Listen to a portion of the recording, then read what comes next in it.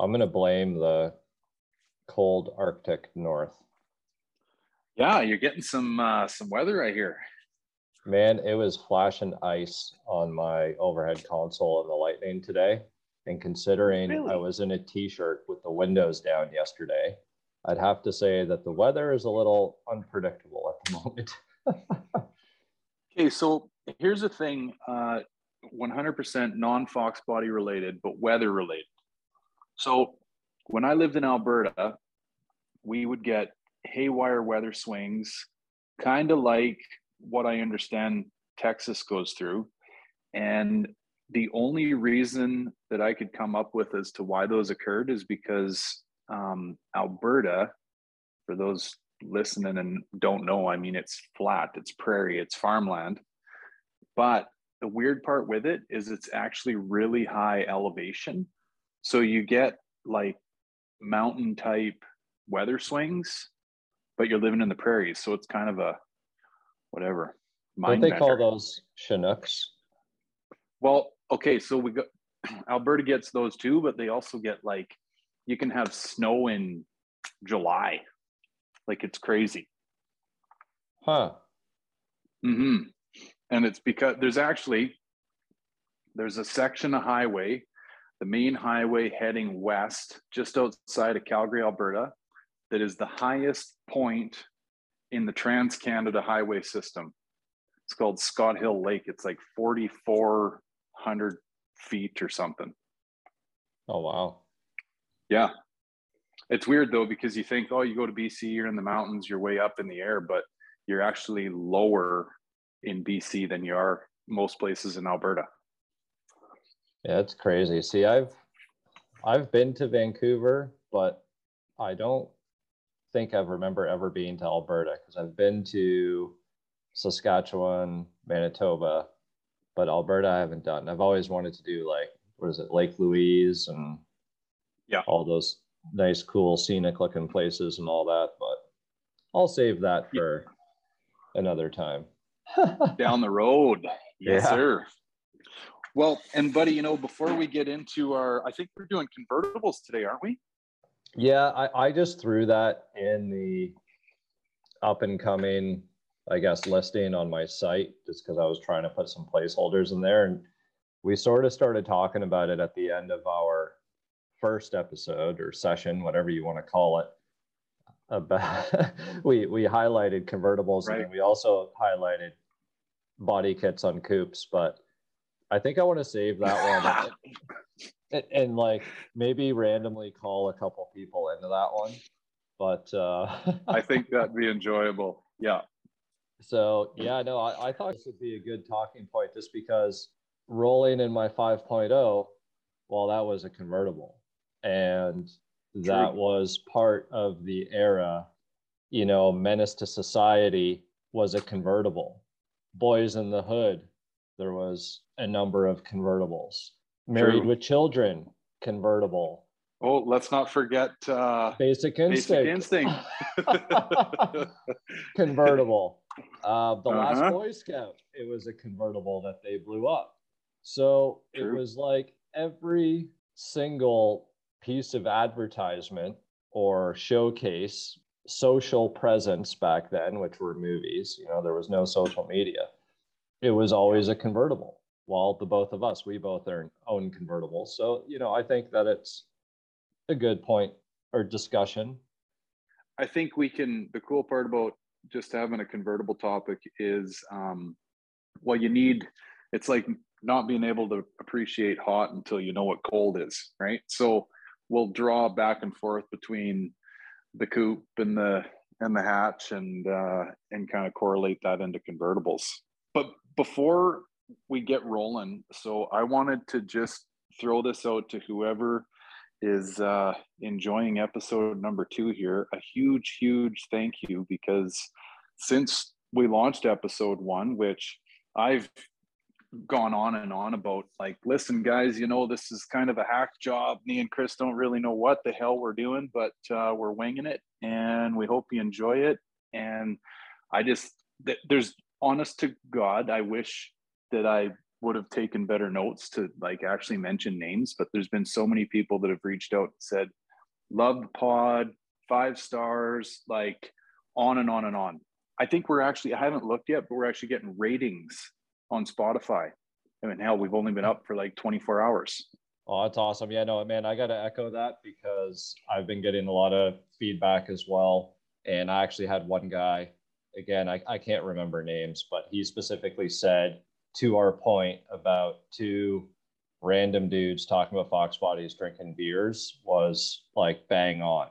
So I Right. think we're accomplishing, at least so far, with one finished and uploaded session, but I think we're achieving sort of that feel and that vibe that we were after. So I'm really thankful for that. I jumped on Paul DeFox's live stream this evening. He actually mentioned and brought it up and had no problem promoting it. Northern Foxbodies, he actually put it up on his Instagram there not too long ago. So there's a lot of love, and yeah, no, I appreciate it 100%. I do know Foxbody FX, Mr. Lance, who's got the real Celine SSE. Yeah, he started a podcast as well, and make sure to check that out. The more the merrier. I agree. I was actually chatting with I didn't know his name was Lance, but yeah, Foxbody FX today, because I listened to his first episode. He did a really nice job with it. Yeah, no, and I would like to. We did speak about collaboration, and obviously we have something to talk about in the Celine world as well. So we'll see what happens. And I think that's the other point that we talked about as well. And I guess these are just sort of housekeeping, quick topics, I guess we can call them, is about involving more enthusiasts and Fox body minded individuals onto our podcast, right? So I think we need to come up with some sort of avenue or a channel for people to reach out to us. Maybe for next episode, we can come up with something and, have people submit and, bring them along. We want just pure enthusiasts, and whether you have a cool story or, you have some feedback or some experience to share, we like meeting new people. Yep, I think so too. I'm sure that there's, just from all the nice words and everything that everyone sent out about episode 1, I'm sure that each and every one of those folks would be interested in doing we're doing a beer and a BS in the garage and telling some war stories about their cars or their builds. And I mean, heck, when I first started dicking around with Instagram and even YouTube for that matter, I mean, I didn't have any real aspirations for any of my stuff ever really being known. It was just all, I thought, oh, what the heck? My wife talked me into doing it. I think I mentioned that before. And then here it is. It turns into this thing where, which I absolutely love. I mean, and I think anyone that's listening that knows any of my stuff knows that.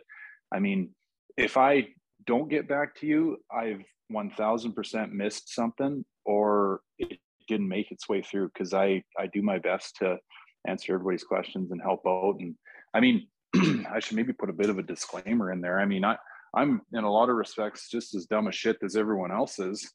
But if there's anything I can help with, I absolutely love it. So we all make mistakes and we all have those problems. Actually, my video that I'm uploading on YouTube right now is a carpet dyeing fail. I got the process down, and I'd done it a million times before, but products change over the years, and sure enough, I went to try a new product, and it didn't turn out so good in the end. But it happens to the best. It happens. Yep. And we're all in this together. So just to round that out, I mean, for anyone listening that has some interest in bailing on with us, and like I say, having a beer and a BS, we're all for it. So this is the Foxbody Community Podcast. Absolutely. Yeah, let's do some vert talk. Maybe let me start, because I'm newer to the vert game than you are. So I'll maybe interview you a little bit. So let's start here. I don't know the backstory on the Stalker vert. the holy grail of verts. Chris has a triple black vert that, I mean, I don't, maybe even Joe Rogan would like that one, pulling a little bit of something out of our first episode. Like, that thing is gross how nice it is. Oh, well, thank you. So where did it come from? Where did you get it? What's the backstory? You know what? This is the best part about this car, and I need to do the write-up on it with AutoBio, which is that cool little app that I found. Sticker on your windshield, you scan it, right? And then it gives you all the story about your vehicle. So I've seen that in your YouTube video. Yeah, you got one on the Lightning. Yeah, no, and you know what? I love it. I'm actually so upset that I didn't come up with the idea coming from a tech background, but it's out there and it's really, really cool. Maybe we can actually put that in the description of the video for anybody who's interested. But I guess the acquisition of the car was, oh man, early 2000s. I'm going to try and go through this, you know, as quick as possible because it is long-winded. I wasn't even wanting a convertible. I had actually sold a convertible because I wanted to go back to a coupe. So I had a hatch, actually I had two hatches. I got a coupe. Then I was like, oh, convertibles are hot. I want a convertible. So I got one. Then I sold it because I wanted to go back to a coupe because I missed the hard top. And so I'm on the corral.net, which, you know, kind of dates us. It dates us. And I think I was on dial-up or very close to it at the time still. And there was this guy selling this convertible, which was the Stalker Vert in stock form. Now, black top, silver bottom, red pinstripe.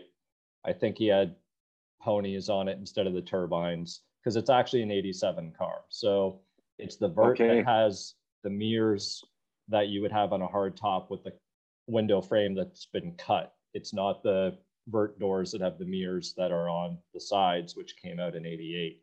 So that's kind of the only giveaway of the car that it's not, that it's an actually 87 because everything else has been changed over. And I'll get into that later. So stock car, it had a black interior, and the guy, you know, I wasn't looking for a convertible. I was more trolling because I was looking for a coupe, but I came across his ad. And I remember I said something on the post, and then like a week later, the interior is gray. And I'm like, what the hell's going on? And he's like, oh yeah, no, I got a really good offer for the black interior. So I put gray back in it. And, you know, it's, you know, I reduced the price to reflect it. And sure enough, because black interiors always pulled a lot of money. And, you know, he was asking. So it was originally a gray? Yeah, it was originally a gray. He had converted it to black. Then he sold the black and put gray in it, you know? So all of this type of shifty swapping behavior has been happening for decades, right?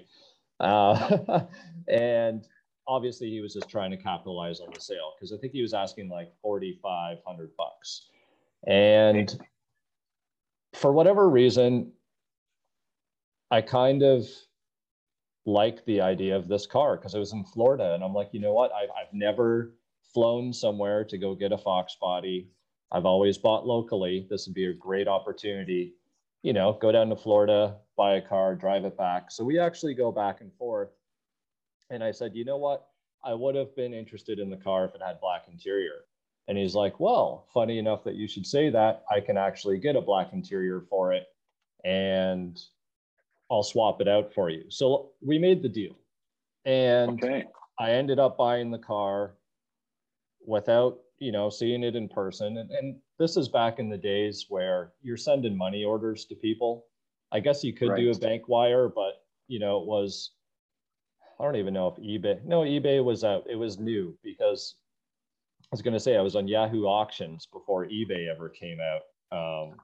But this is just dating me so terribly. Anyways, so I book a flight, and me being me, I have pretty good faith in people, and I feel like I can build pretty good relationships with the people that I buy cars from. And I reach out to them and I say, listen, man, I'm flying down with a friend of mine. Do you mind, like, can we crash at your place? You know, and we'll just get up in the morning and we'll drive the car, like we'll leave, like we're going to go up to Daytona Beach because he was in Miami. And Okay.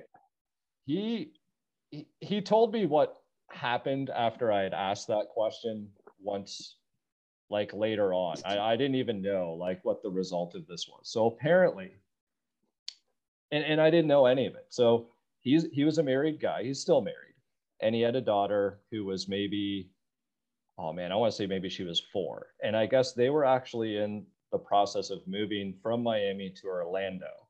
And he was the only one at the house with the car. His wife and daughter had already moved up north. So I guess he messaged his wife and said, listen, these crazy Canadians are coming to buy this car and they've asked to stay at the house. And she's like, are you fucking crazy? Like, you're just going to let 2 random guys stay at the house? He's like, don't worry. Yeah, but they're Canadians. They're harmless. They're Canadians. Like, shit. He's like, don't worry. I've got my gun. You know, everything will be fine. So we fly down. He picks us up in like a nice 91 LX hatch, automatic, and takes us to the best pizza place in Miami called Casola's. And it's still there. If you're ever in Miami, go get Casola's pizza. The slices are like the size of your arm. And really? Yeah, man. So we go to the house and, you know, look at the car, obviously. And, you know, it checked out. Everything was good. And he's like, yeah, there's the sofa, you two. And it was like an L shape. So, you know, we just kind of, me and my friend slept foot to foot. And, you know, the guy I bought it off of, whose name is Lewis, he wakes us up in the morning. He's like, okay, I got to go to work. You fuckers get out of here type deal. And so, you know, we hop in the car, put the top down, and we drove to Daytona. So I kept in touch with him. So once I got back to Canada, I sent him, you know, some pictures, said, hey man, we made it back. And we just sort of went back and forth randomly. But the crazy part of the story is that a year later, I went down to Florida again just to visit. And I went and caught up with him and actually stayed this time with him and his wife and his kid, because like it felt like we knew each other so long. And 6 months after that, I ended up literally moving down there to work for his company, and ended up living with them. And today he's family. Like, he's no kidding, the brother I never had. Yeah, man. So the craziest part of, I guess, that story was that the whole time during this buying process, he was just like, you have no idea how many times I thought you were full of shit. He's like, I never sold a car to anyone out of state, let alone out of country. And like, he made me pay him up front in full because I needed the title, right? I needed to send the title to the border so that it could clear. So he's like, I'm not sending you the title unless you send me the money. So I had to put that faith in. And then, you know, he mailed me the title and I had to mail it to the US Customs. And, you know, then he tells me, you know, I think it was on that second trip back where I met his wife and daughter, that he told me everything about how his wife had freaked out that he was letting us stay there, and about having the gun. And he's like, I slept with my gun under the pillow that night just in case you fools tried to pull something. But he's like, you two guys were so scared that you were in Miami that there might be a drive-by. I had nothing to worry about. So totally. Yeah. So that's how I got the car. And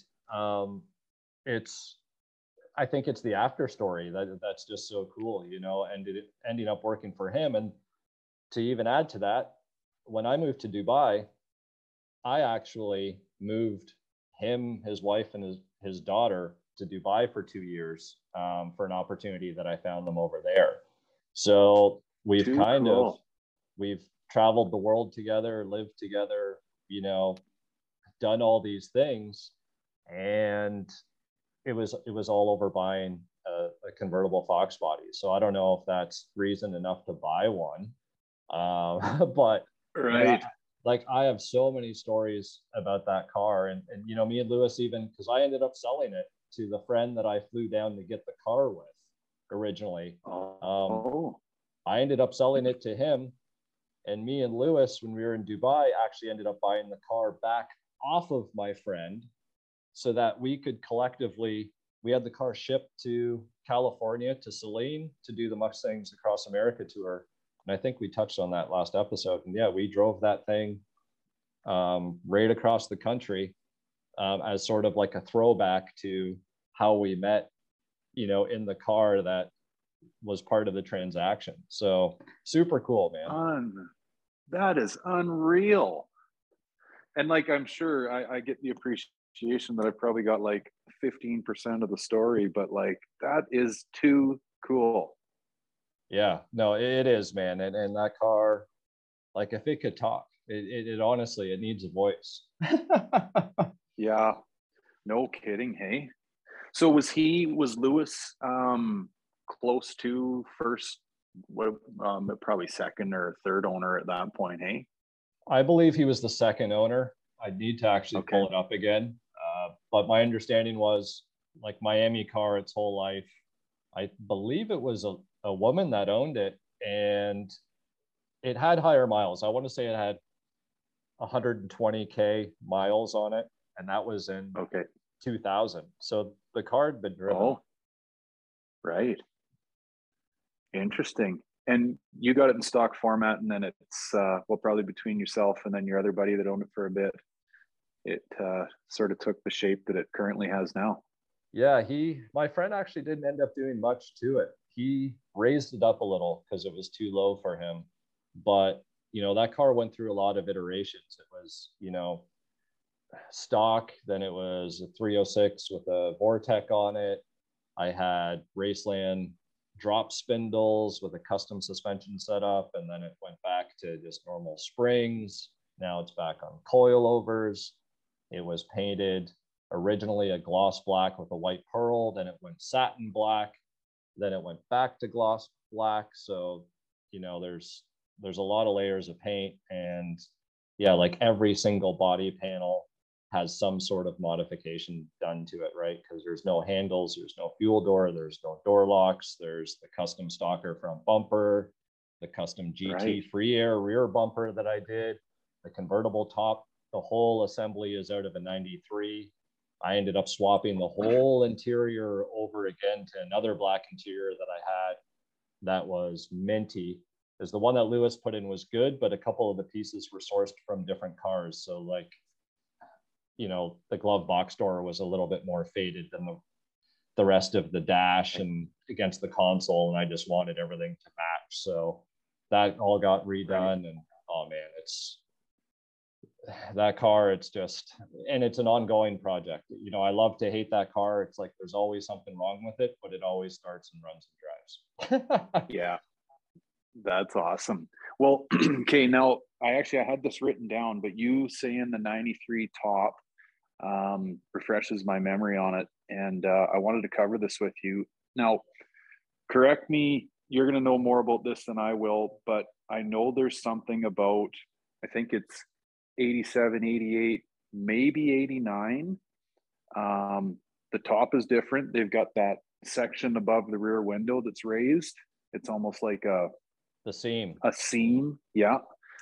And they sit higher when they're rolled back.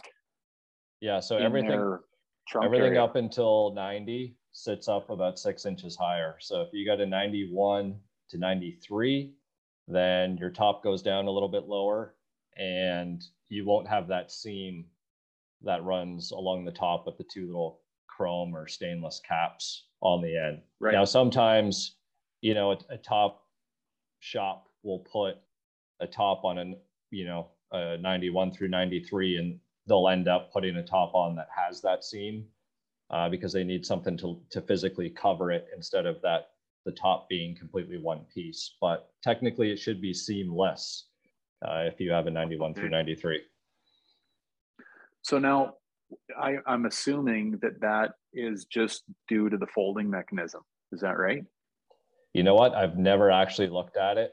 I don't know if it's the the hydraulics. I don't know if it's in the arms themselves, because to bolt in the frame assembly, there's physically no visible difference, and they work. You can interchange them, no problem. You know, I literally had that whole top frame changed out in an hour, and you wouldn't know any different, other than the fact that, you know, to somebody who really knows, they'd be like, oh, that top looks a little bit lower than my top, but that's pretty much it. Yeah.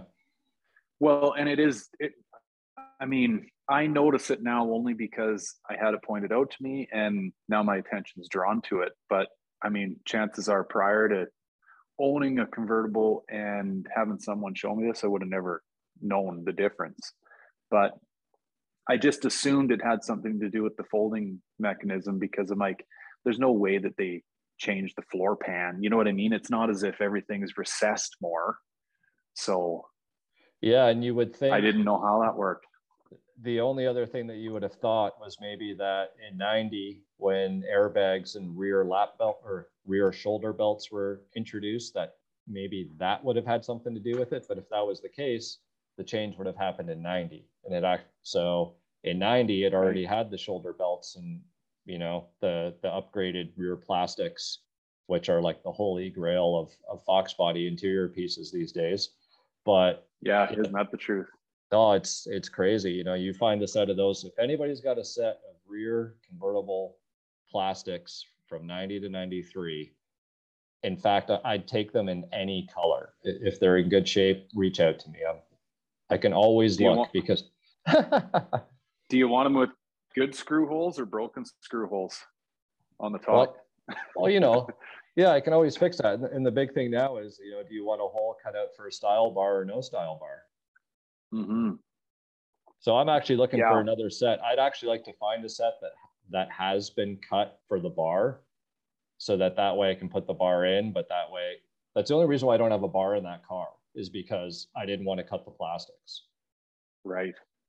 So, you know, I'm really torn on Lemon Dropped, because I have the bar with the LED ready to go for that build, and I have a mint set of black rear plastics original to that car, but I don't want to cut into them. Right. Yeah. Yeah. No one has, well, and I guess for good reason. I don't think the market's there, but nobody has tried to recreate those convertible bits for the rear, hey? No, and at least that I'm aware of. That, and it's, you know, even the door panels are different, because the chrome trim for anybody that has an 88 and up convertible with the mirrors on the sides, the trim runs edge to edge of the top of the door panel, instead of stopping before the little triangle for the power mirror plate would be. Right. That's true. So that's the other little difference. But otherwise, and the kick panels actually are different. The kick panels are actually, they're the same as a hard top, but they're cut at the bottom to accommodate the, I guess, additional reinforcement down in the kick panel / rocker panel area. Okay. Yeah, there's those funny, subtle little differences that I was completely ignorant to them, in all honesty, until I started taking that one apart that I got, and it blew my mind. I mean, even back in my late high school, well, it actually, for me, there wasn't a whole bunch of Foxes around town in high school. I mean, and now I grew up in a very small town, like 2,500 people. So there was maybe 3 or 4 at most. Actually, probably a couple 4-bangers, but you know what I mean? A couple of proper 5.0 cars, 3 of them maybe. And it wasn't until I went to college that I ran into a bunch of guys that had them. And out of that group, I think there was only 2 convertibles. So yeah, they're, and I guess that goes back to why the rear interior panels haven't been recreated and stuff. There's not as many of them around, you know? No, absolutely. And, you know, it's that whole supply and demand thing. But at the same time, you know, look at coupe rear quarter windows. There's a huge market and demand for those. And it's very hit and miss. I would have thought, you know, I know Daniel Carpenter has his options there, but I don't know. Who knows? Hopefully we'll see some of these pieces. I'm sure we will. And I say that with the anticipation and the prediction that convertibles are going to make that comeback. And, you know, there's that old term that top goes down, price goes up. And I think that will return. I think that as we get older and going alongside with automatics, you know, people are just going to want to cruise, and they're not going to worry so much about how fast they can go and everything else. And the convertibles, especially the GT convertibles, that was the most expensive Fox that you could buy. And back in the day, they were almost untouchable to me. I remember I was in hard tops because I couldn't afford the convertibles because they were all over 10 grand. And when I finally managed to get into a convertible, that was sort of my trade up approach, you know, kind of build, sell, make a bit, get something better. And, you know, once I got into the verts, then things, I guess, continuously improved, which was great. But if we look now, these poor convertibles, you know, you can find some really clean ones for a pretty good deal, and they don't seem to be as molested due to race car activities. Hell, some people are even taking convertibles and welding coupe roofs on them so that they can get a clean coupe. I've seen that a couple times, but that sort of leads me into really, yeah. But tell us about your convertible, because you have now bought one sort of in this market where convertibles, there are good convertibles to find, and it looks like you've found a really nice one. So it's true. And I don't have, like, I'm more of the shit luck guy than I am the good luck guy. So the funny part, and why I bring that up, is this car found me. I had a, well, okay, I'm going to tell the story so it's as real as possible, because I think that's what's going to make this podcast let our true colors shine. So when I'm just having beers with my buddies and they want to know the story on the convertible, this is how it goes. So I get a random comment on one of my YouTube videos, and nice little write-up. And it says, you know, listen, we've got this car. It's got a pretty neat backstory, and we're thinking about selling it. We just don't want to see it end up in the wrong hands type thing and have somebody, whatever, either wreck it or whatever. And why don't you send me your email? And so at the time I'm thinking, okay, I'm kind of new to this internet game. And I'm also kind of old school, like, you know, is somebody going to track me down and slit my throat? Like, what? This is kind of getting a little close to home. But, and then I also thought, if I send this email out, am I just going to get a bunch of dick pics back? Like, what am I doing? You know, I'm not like, oh, what the hell? What's a couple dick pics? So I send the guy, the guy my email, or this individual, right? Because everybody's got usernames. I don't know what I'm dealing with, guy, gal, whatever. And I get this email back, and it's a monster. Like, I'm talking 5-6 paragrapher and a bunch of photos. And the whole email is kind of the backstory on the car. So how it started was in 1991, this car was bought from a Ford dealership in Arkansas. Actually, I don't even know if it was official. Well, it was obviously bought, but it was one of these weird deals, almost like a lottery home, because it was going to be gifted to the winner of the Miss Arkansas pageant 1991. And so and so this gal wins it, which is actually a quick little side note. I've tried to reach out to this gal because I think, one, it'd make an awesome YouTube video, and two, I'd love, like you know what I mean? I like drawing that path and that story of these cars. I think it's neat to connect. And I thought, shit, she'd probably want to, I think she'd be pretty tickled knowing that the car was still around, and it's all the way up in Canada now. You know what I mean? Like, these things tell stories. anyway, I think she thinks I probably want to send her dick pics because this girl's ghosted me. I can't get a hold of this gal to save my life. So, or the story's bullshit. One of the two, right? And I'm just hitting on some random gal trying to get her to talk to me on my YouTube channel. But anyway, that was the way the story goes. And then she rattled around the Southeast, like from Arkansas. I think it spent some time in Florida. And then it ultimately ended up in Texas, and it went to auction. And the guy and gal that owned it just before I got it, the gal, her dad bought it out of auction and gifted it to her for her 16th birthday. So did the bow, put it on the driveway, the whole bit. She comes out all excited, opens the door and goes, "Dad, it's a 5-speed. I don't know how to drive stick."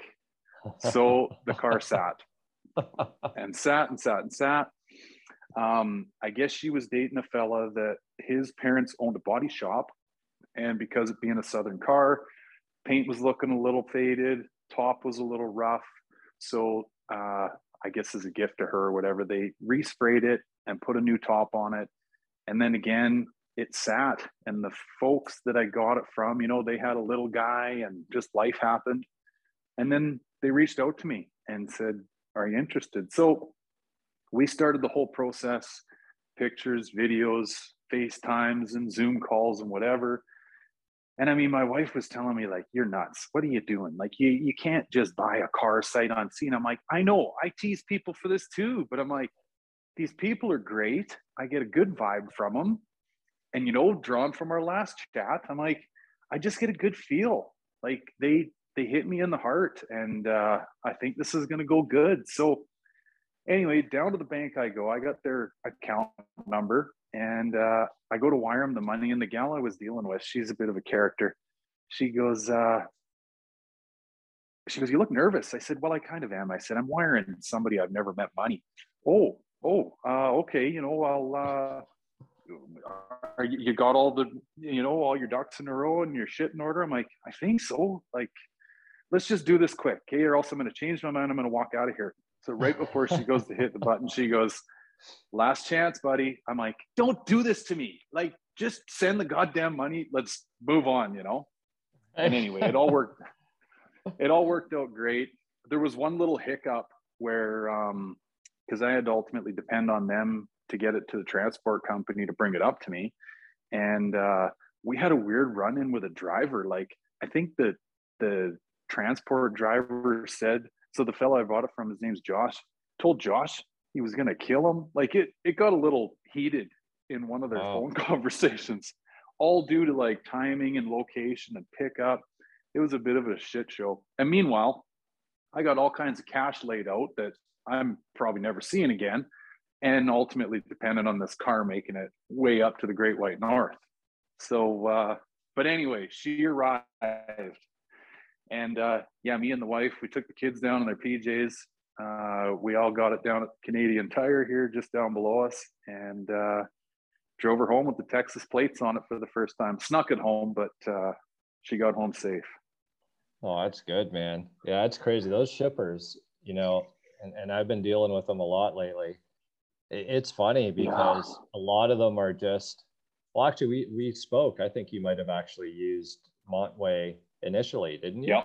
Yeah. So they're just sort of like a big brokerage of transport drivers, right? And man, I've had some really awesome ones, and then I've had some that it's just like, it's written right in the notes, 24 hours notice. And, you know, I've had to put my friends, you know, receiving the cars for me here in Texas in some pretty interesting binds. You know, the one was in the ice storm of Texas last year when my 93 Cobra showed up, and the guy got his truck stuck in the back of my yard, and they need to get a tow truck. And like, oh man, it was just a mess, just because, you know, this guy failed to give proper notice and communicate accordingly. But yeah, it's well, hey, every car has a story, so that's super cool, man. And I didn't realize all of your the beautiful, no pun intended, history of your car.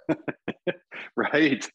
I know. It's well, the chances of that gal hearing this podcast are somewhere between slim and none, but I've even gone as far as to get my wife to try to reach out to her. I don't know what it is. Well, I mean, I guess I kind of know, like, if you aren't friends with someone, messages can end up in the great abyss of like request files and shit. So who knows if she's seen them. There's a slight side of me that, I mean, I've really got no reason to question the story because these people I got it from, I still chat with them. But the only other thing I can think of is that the story's bullshit, which doesn't change the car. The car is great, but it definitely sweetens it with the story, right? And like, I like the story. Oh, absolutely. The story will sell the car ultimately because it's just so cool, right? Yeah. Well, and it's been funny. I mean, I'm sure you do the same. Every time you get a car, it's like, okay, what are we going to find, right? So especially when you start removing panels, carpet, seats, right? Like, what in the hell was going on in this car? Lord knows how long ago, right? Now, living where it did, full of sand. I mean, this rig saw some beach days for sure.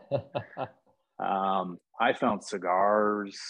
What the hell there was something really weird. It was definitely a female. I don't want to say a female product because I know where everybody's head goes when it wasn't that. Pregnancy test. But yeah, all kinds of hair ties. Like, it definitely, a gal owned it at some point, Yeah. The other funny part though, and I've come to find out that this is a big Texas thing. That car, well, it must have been stored outside for periods of time. It was full of those, I think they're called mud buggers. They're like a wasp. Oh, mud daubers. Build mud nests. Mud dauber. That's it. Yeah. Oh, Christ, yeah. I'm still finding the bloody things. Oh, you should see, man, they're huge in Florida as well. My 86 4i video, one of them when I'm test fitting the Dutch kit or getting it ready for paint, one of those things, there was a bunch of mud daubers that I had found and shown them on video, but they were all over that car. So did you actually still have the actual mud dauber wasp or just the nests? So there were actually a few, and the one you could see like the larvae. Yeah, no, it was, oh man, they're nasty. So, but now I'm just trying to picture these things. I assume they look like a wasp, but like I'm also of the impression they're kind of harmless. Well, those nests, I've only ever really seen them dried out. So I'm not sure. I'm no insect expert, but I almost have a feeling that that's where they hatch. And then once they come out of the mud, then the mud just dries up and is left over. So then they move on to bigger and better things. At least that's what I think. I could be wrong because I only ever found them empty or with dead ones inside, like they didn't make it. Well, I'll tell you what, they build a hell of a house. Those things are built for nuclear disaster. Like, it's crazy. Oh, absolutely. I guess what's your love or your why a vert? Okay. Well, that's interesting you ask because prior to getting this one, I didn't really have any, not that I didn't have any interest in them. I love them all the same, but it wasn't on my radar. It wasn't as if I was looking for one or anything. And well, I think a lot of people feel this way about, buying anything really, but cars especially. Like, if they find you, then it's probably worth, at the very least, giving them a sniff test, right? And checking it out. Well, almost like friendships, like you and I mean, Christ, face plant into each other. Still to this day, never shaking hands, but you know what I mean? It's just like stars align and things happen. So there wasn't really an initial love, but I tell you what, there definitely is now. I would not even hesitate if another one presented itself to me, for sure. Yeah, and it's funny that you say that because I don't think I really like convertibles for the fact that they're convertibles. Like, for instance, I actually don't even like the look of my convertible with the top down. I hate having the top down, and it's never down. You know, my friend Chuck, who went with me to go get the car initially, he was always like top down, top down, top down. And it was even snowing out one day, and he had the damn top down in the car. But me, I honestly, there's something about them, in my opinion, especially in black, that the cars look so sinister, knowing Right. or seeing that that convertible top is there and knowing that it could go down, but it's not down. It's like you got options, but you choose not to utilize them. If that makes any sense. Right. And for the same, It does. to the same point, I love T-tops, but with the glass in. I actually think that they look hideous with the glass removed. I think that it looks like something's missing. I rather have the OG factory drinking sunroof and have that out, in comparison to the T roof. And everybody loves and obsessed with T-top coupes, and I get it. They're cool, they're rare, but actually an LX coupe in plain Jane format with the T glass out, like it looks ugly. I don't care what anybody Right. says. Like, it just an LX coupe just in plain Jane form, especially in a 4i. You know, just imagine it, stock ride height, stock wheels, you know, probably in an ugly color that you'd rather not see. Like, you'd never choose to paint your car that color, with half of the roof missing. Like, it just, to me, it I don't know, it's sort of like IROC status, you know, like, where's your mullet in your paper? Like, I don't know, man.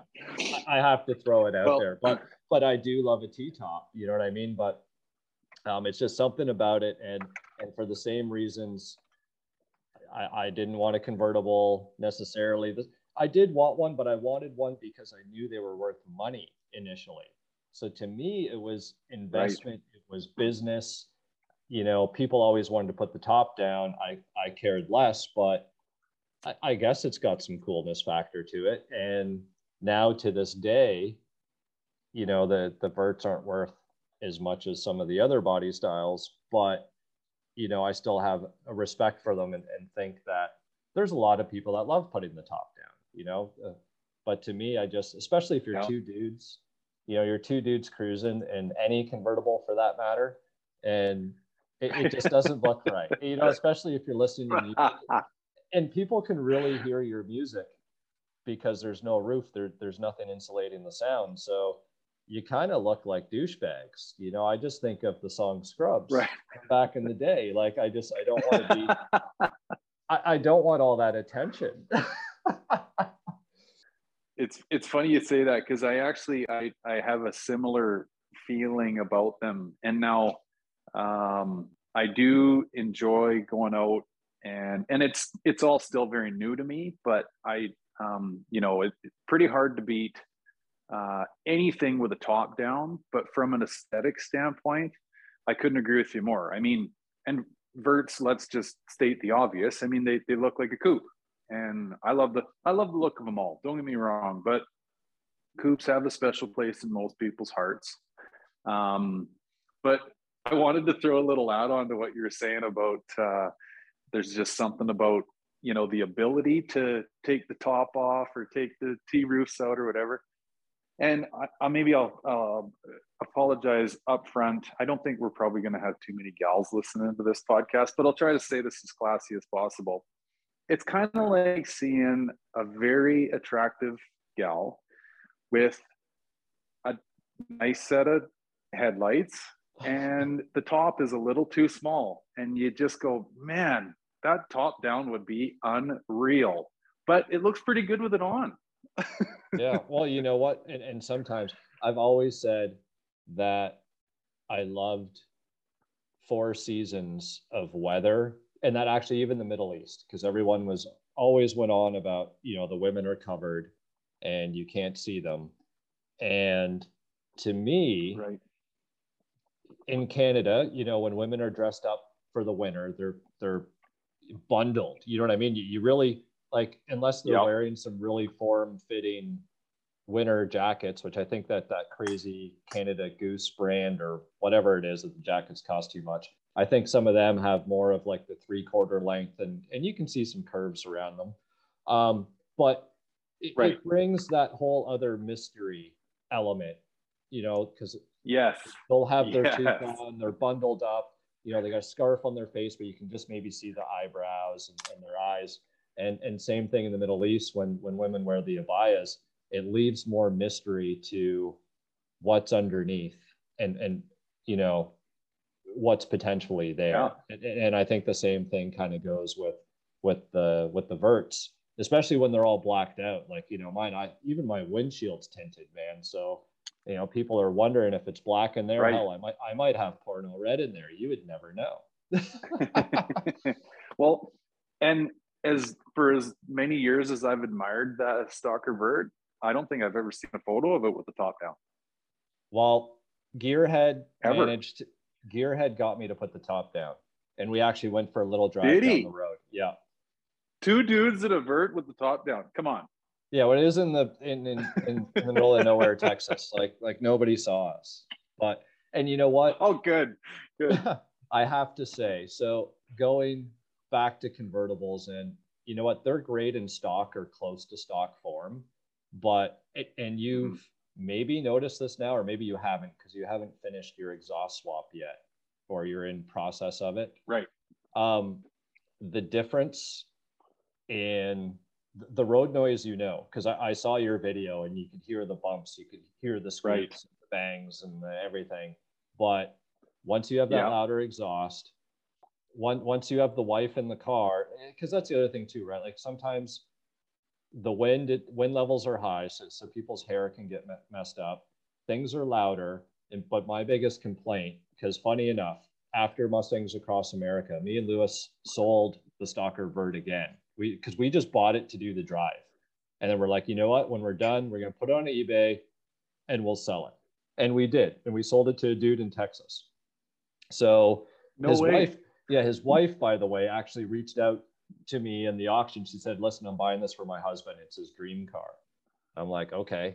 So they bought it, and I told her to tell him that if they ever go to sell it, I want first right of refusal, just because there was so much history. And a year later, I think it was either 1 or 2 years later, he sent me an email and said, hey, do you want to buy this car back?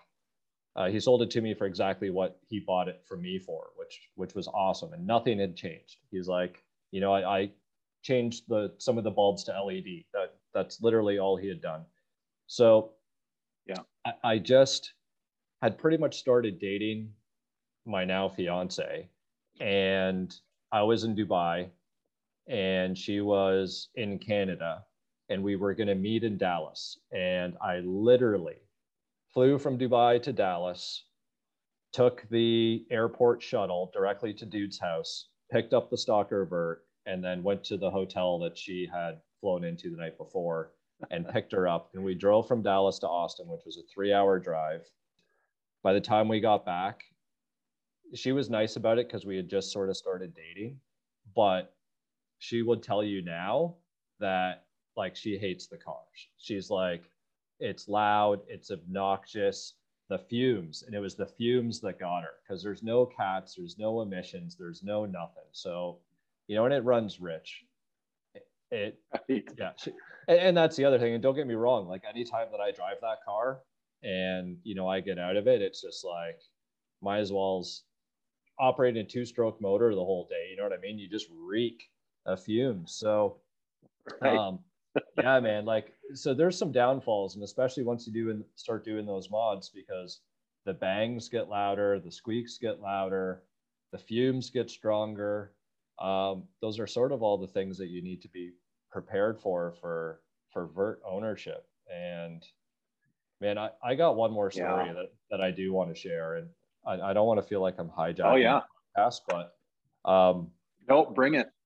So I think every single one of us has that one story on a road trip or that you've gone on that's just an unforgettable memory. And my one is in the Stalker Vert, and it's now the benchmark of the worst case scenario that could happen to you. So now whenever I'm on a road trip, because we all go through this, we'll be like, oh man, I don't have a spare tire. Hopefully I don't get a flat, or I hope the alternator doesn't go halfway, or I hope I don't have, you know what I mean? We all go through that. Like, is some shit going to break on my car? So after this story, I never worry about anything else that could happen on a road trip. So, okay, it is March of whatever year, 2004 maybe. And the Stalker Vert had its first paint job. It had its first go around at the Vortec blower, and all my stereo was installed. Like, it was pretty much a fresh build. And right. Me and my friend are like, we're going to go down to Florida and go do some work for his dad. His dad was doing, wanting to restore his like 1981 Porsche 944. Oh, and it's a special edition. So me and my friend, who is actually the one who's painted a few of my cars, we're going to Florida to do this Porsche. So super cool opportunity. Okay.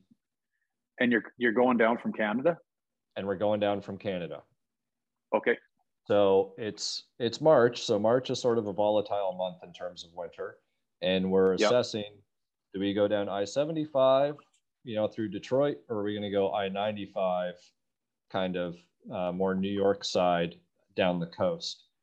And we're going to pick the warmest day because, or at least with sunshine, because the Stalker Vert didn't have heat.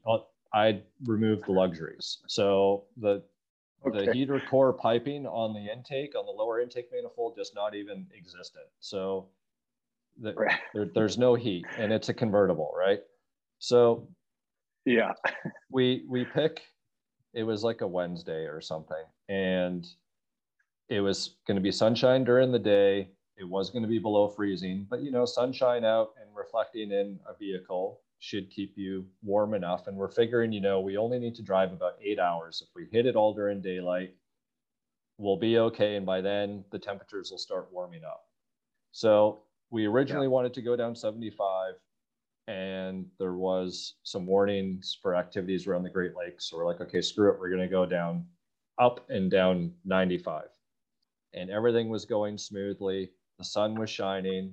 My mom was actually so worried before we left. She bought this little Coleman heater fan thing that you would plug into your cigarette lighter that could like make heat.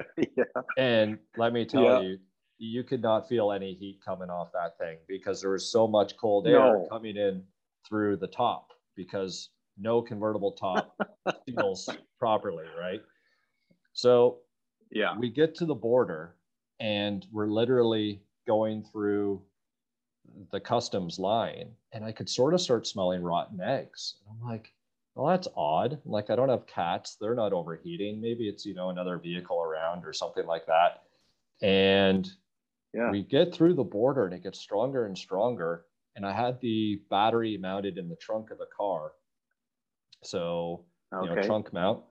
And like, man, we better pull over. So pull over, pop the trunk, and dude, the battery was like, you couldn't even touch it. So it was getting so hot. It was an Optima yellow top. So I forget what we did to get the terminals off. And we had pulled over. It was close to a garage or a shop or something. It was off the main interstate. And we got it off because I had a little backpack of tools with me just in case. I was prepared. And threw the battery in snow, and it literally like started like sizzling. And I come to find out that apparently, because Optimas have top posts and side posts, and I was using all four of them. So I was using, the main top post to go to the starter solenoid. The side post was going to all the stereo.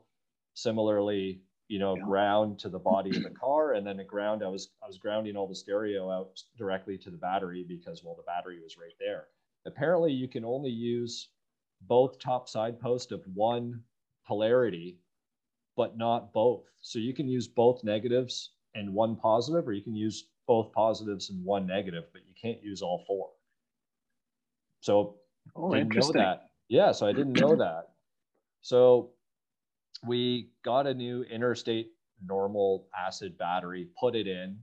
Now we couldn't have stereo because I didn't have the hookups for it, but at least we were driving it. And this is only like, we're not even in Syracuse yet.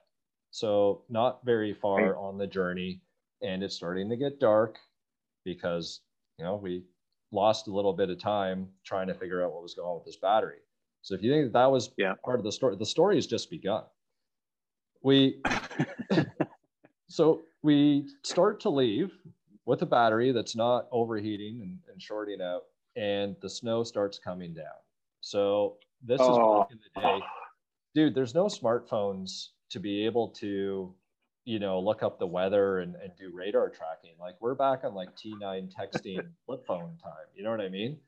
So I think we at least made a phone call. So we called somebody, and they're like, yeah, no, you're approaching the snow belt of New York, and there's massive storms. I'm like, you gotta be kidding me. Oh no. So, dude, I kid you not, it's dark, and we start hitting the mountains of Virginia. And there are tractor trailers. Like, if you, and you know this because, being out near the Trans-Canada, how some of those highways goes. There's literally runaway ramps for trucks that can't stop, when they're going down some of those. They lose their brakes. Roads, right? So we're in this Foxbody, summer tires, snow's coming down, snow's coming through the convertible top onto us. We are in winter coats, gloves. Like, I think we're wearing like skate shoes. Like, we were dressed if you were moving around, but not to be just sitting driving in a car. We were literally taking turns, take off our shoes. Whoever was the passenger would put a lighter in the shoe to warm up the shoe, and then give them back to the driver to put the shoes back on so that your feet would be warm. And man, I kid you not, there's transports like going in the ditch, and I'm just like, man, we gotta stop. I'm like, we are going to get stuck, or we're gonna lose control. Because again, you're in a 5.0 summer tires on literally snow and ice. Jeepers. To make matters worse, I had smoked headlights on like stock normal factory bulbs. Like, I didn't have HIDs in there. I didn't have LEDs in there. These are just normal box. Like, so we're driving with the high beams on, right? We have no stereo. We just have wind noise, all of this shit. So we see a hotel, and again, you can't call. There's no smartphones to check availability. All you can do is drive and do a check. So we drive, get off, and it was right at the top of one of these mountainous roads that we were going on. And they're like, sorry, sir, we're full. And I'm like, can you please give me a local directory of some hotels in the area? Because, we're not going to make it very far. And I forgot to mention, we actually got stuck in the driveway going up to this hotel because the car was spinning. So my friend was literally pushing the car while I was driving just to get us there and find out that they're full. So I call a couple of these flea bag hotels, which was all that was left. And one place is like, yeah, I have 2 rooms. I'm like, save me one of them. I'm coming right now. They're like, no problem. We leave the top of the mountain. We start going down the hill. I swear to God, the car dies. Like, I mean, oh no, like it will turn over. So I have lights, I have accessory power, but that motor is not starting. So it was just, that's it. And we literally coasted down this hill, and the car is something you could write out of a horror movie. It stops right next to the sign that says correctional facility, like right here. Like, watch out for potential inmates, one of those signs. Yeah. And I'm like, oh my God. And it's blowing snow. So at least there's, four-way hazards, and you can see the hotel sign in the distance. Like it's maybe a quarter mile down the road, but it looks like it's a mile. So I say a car pulls over, and it was like a little Ranger or something. And the guy's like, "Oh, what's wrong?" I'm like, "The car's broke. Can you just, get me down the road to this hotel, and maybe we can figure out, a way to tow the car or something?" He's like, "Sure, no problem." So nice enough, dude. And so I tell my friend, I'm like, "Joel, stay with the car." I'm like, "If you get out, just remember to grab like the key fob because the handles are shaved." So, all right. Yeah. So he's with the car, and this guy takes me down the road, and there was like a 7-Eleven right before the hotel, and there was a trucker in the 7-Eleven because it was a gas station as well. So I find the trucker, and I'm like, "Dude, by any chance, do you have any straps?" And he's like, "Yeah, I got one. Actually, I had to cut or whatever." So he gives me this piece of strap, and I'm like, right on. So the guy who drove me down in this little Ford Ranger, I'm like, "Man, do you mind if, we hook on to your trailer hitch and we'll just pull the car back?" He's like, "Yeah, man, no problem." Yeah. So we turn and leave out of the 7-Eleven, and my friend walks in. I'm like, "Dude, what the fuck? Why aren't you at the car?" He's like, "Another car stopped. I got out to tell them that I was okay, and the wind blew the door shut, and now I'm locked out of the car." So I'm like, "Oh my God." So now the car's sitting there unattended, keys in the ignition, not like anybody could steal it in those conditions. But dude, I'm telling you, it was 15 below with the wind chill, blowing snow. I grabbed a windshield wiper arm off the assembly, and I managed to wedge the arm between the glass and the rubber weather strip and get the door handle to open the door. I actually chipped the glass, and that chip is still on the glass to this day. And got in the car. Dude, I wrapped that strap right around the rad support. I didn't even care. It was just like that no fucks moment where I was just like, just get us the fuck out of here. So around the rad support, nice and easy, did no damage, thankfully. So everything was good. Got to the hotel. So we wake up the next morning, and now I got to try and fix the car. And the snow had stopped, but it was even colder, which really sucked. So I was literally asking random people to drive me to the parts store. And this is like a small, tiny town in like the Virginia somewhere. And so first things first, I'm like, okay, it's the TFI module. You know what I mean? When it dies, the whole car dies. I'll replace it. Everything will be good. Get a TFI module, come back to the car, and it's so cold that I'm like, screw it. I'm just going to pull the distributor out, and I'm going to change the module inside the hotel room. Yeah. And so I get the distributor in the hotel room. I put it down on the table, and I hear tink, tink, tink, tink. I'm like, the fuck was that? And it was a piece inside of the distributor that it actually broke randomly. So really, it was actually the distributor. So I start calling some wreckers in the area, and thankfully it was a weekday, and they had one for $20. I paid some random dude $20 to take me out because it was probably a 25 mile hike. I felt like I was in the hills have eyes where I went, and I didn't know if I was coming back. It was sketchy, but they had the part, jammed it in the car. I remember I was trying to find top dead center again and try and get the timing right. And I didn't have a timing light with me in the car, right? So we had to tweak it a couple times to try and get the car drivable enough. But yeah, we got on the road probably mid-afternoon that next day. And thankfully by that evening, it started warming up. But man, I am telling you that that whole episode, or that whole 24 hours, was just like a nightmare that would not end. And like, we laugh about it today, and it adds so much more, I guess, depth to that car. And that's why I say black foxes are cursed, because it started with stuff like that. And I have more stories. I have stories with that car, Mustangs across America, that, I almost sold the car to Lewis for $10. I was so pissed. Like, I just literally, I'm like, fly me home. Like, I don't even want to, Like, Yeah, I'm man, done with this thing. Yeah, I'm done with it. So, yeah, that's. Hey, is the salvage yard distributor still in the car? You know what? It very well could be, to be honest with you. Yeah, I do think it very well could be, because I always run factory Ford distributors. I don't, I shy away from the MSD stuff and all that. I'll take factory any day. That's the only time a Ford distributor ever let me down.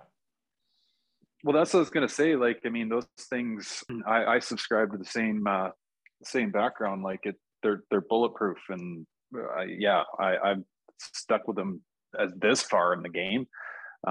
So to hear that one crapped out, that's crazy.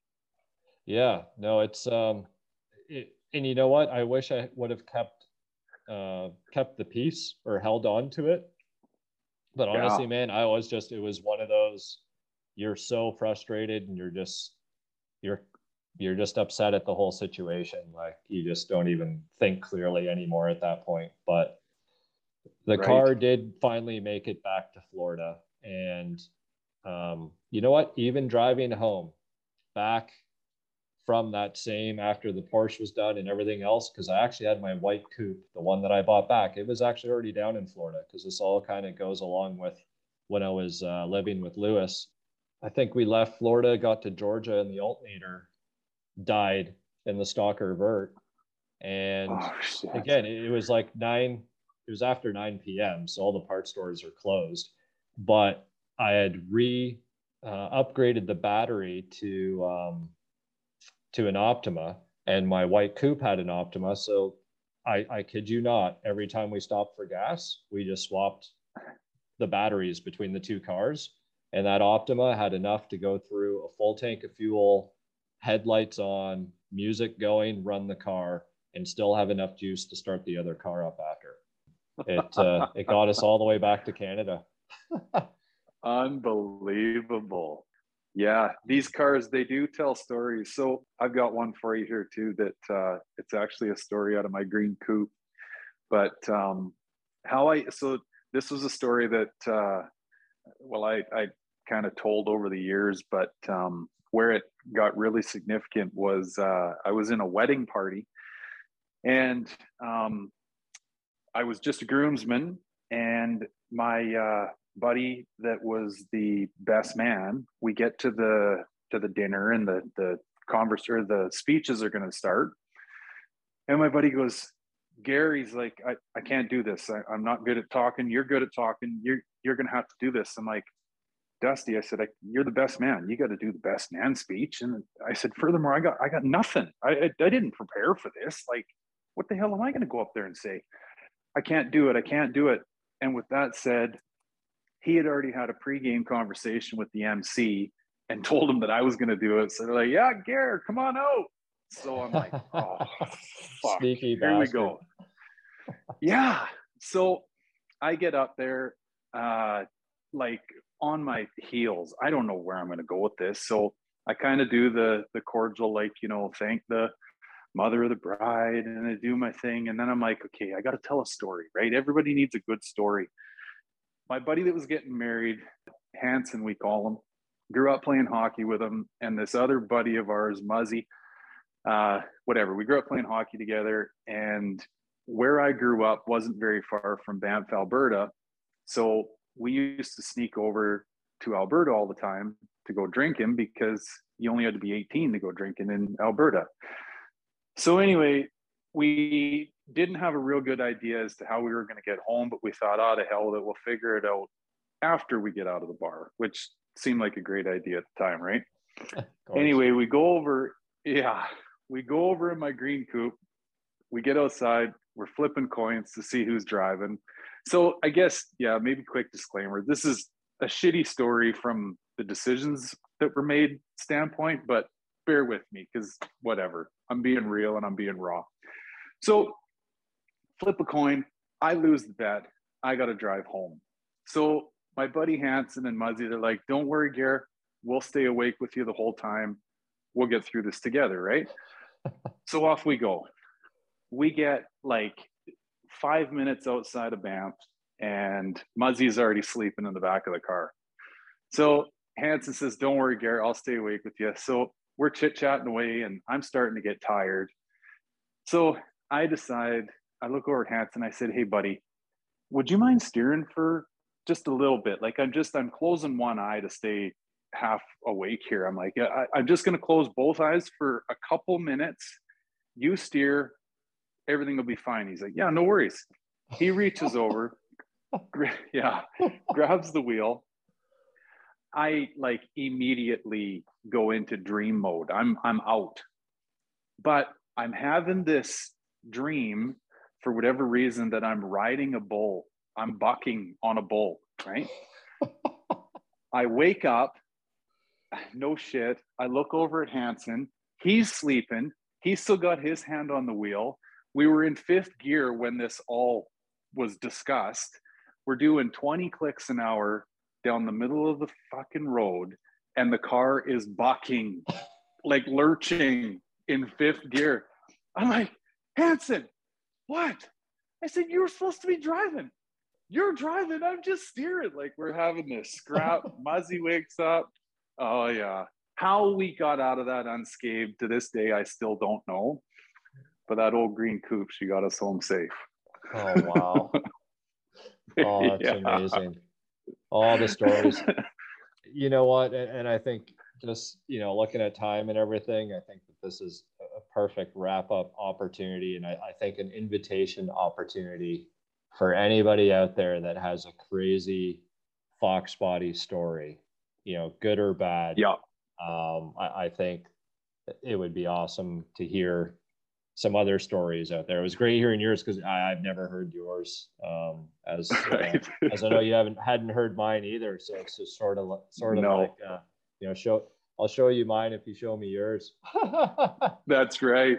Yeah. Well, I guess I didn't wrap that all in. So I told that story as the whatever best man speech, and I got the whole place just rolling and roaring.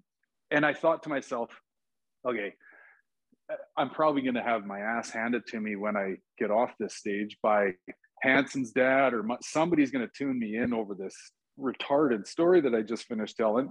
And I end up having everybody coming up, shaking my hand and high-fiving, and, "Oh my God, why didn't you tell us this story before?" I'm like, "Because you guys would have killed us. Like, we're just young, dumb kids, But they were young, dumb kids at one point too. So I think they probably had this is true. A lot worse because well, but I think the bucking 20 kilometers an hour in fifth gear is just like, you fucking dumbass. Like, I think they were probably hoping that, you hit the rhubarb and maybe magically made it back on the road, or, you spun out. They're just like, these dumbasses don't even know how to do it right.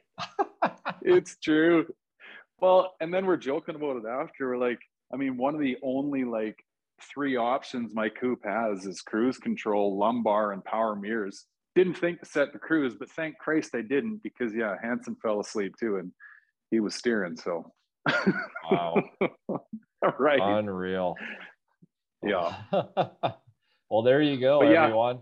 Yeah, tell us or give us some Cole's notes, and reach out to one of us through social media, and don't give it all away. I think just sort of give us a little, precursor or trailer, if you will, and maybe we'll pick a couple and get them on, because I'd rather not hear the whole story. I want to hear it for the first time and in all of its excitement. Well, and you know what? Maybe that should be part of our deal. So if we've got enough people that want to come on and have a beer and a bullshit with us, the deal will be, we want to hear all about the car. However, we need a good war story. Like, we want to hear some dirt, and that can be everybody's kind of sign off. Oh, absolutely. I think that's only fair. I've shared stories that I've never shared, and hey, I've got more. Oh yeah. It doesn't stop here, guys. Don't worry about that.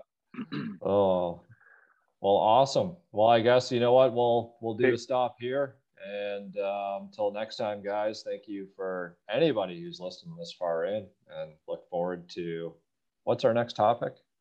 Oh, what is mint? That's the one that I'd put in there.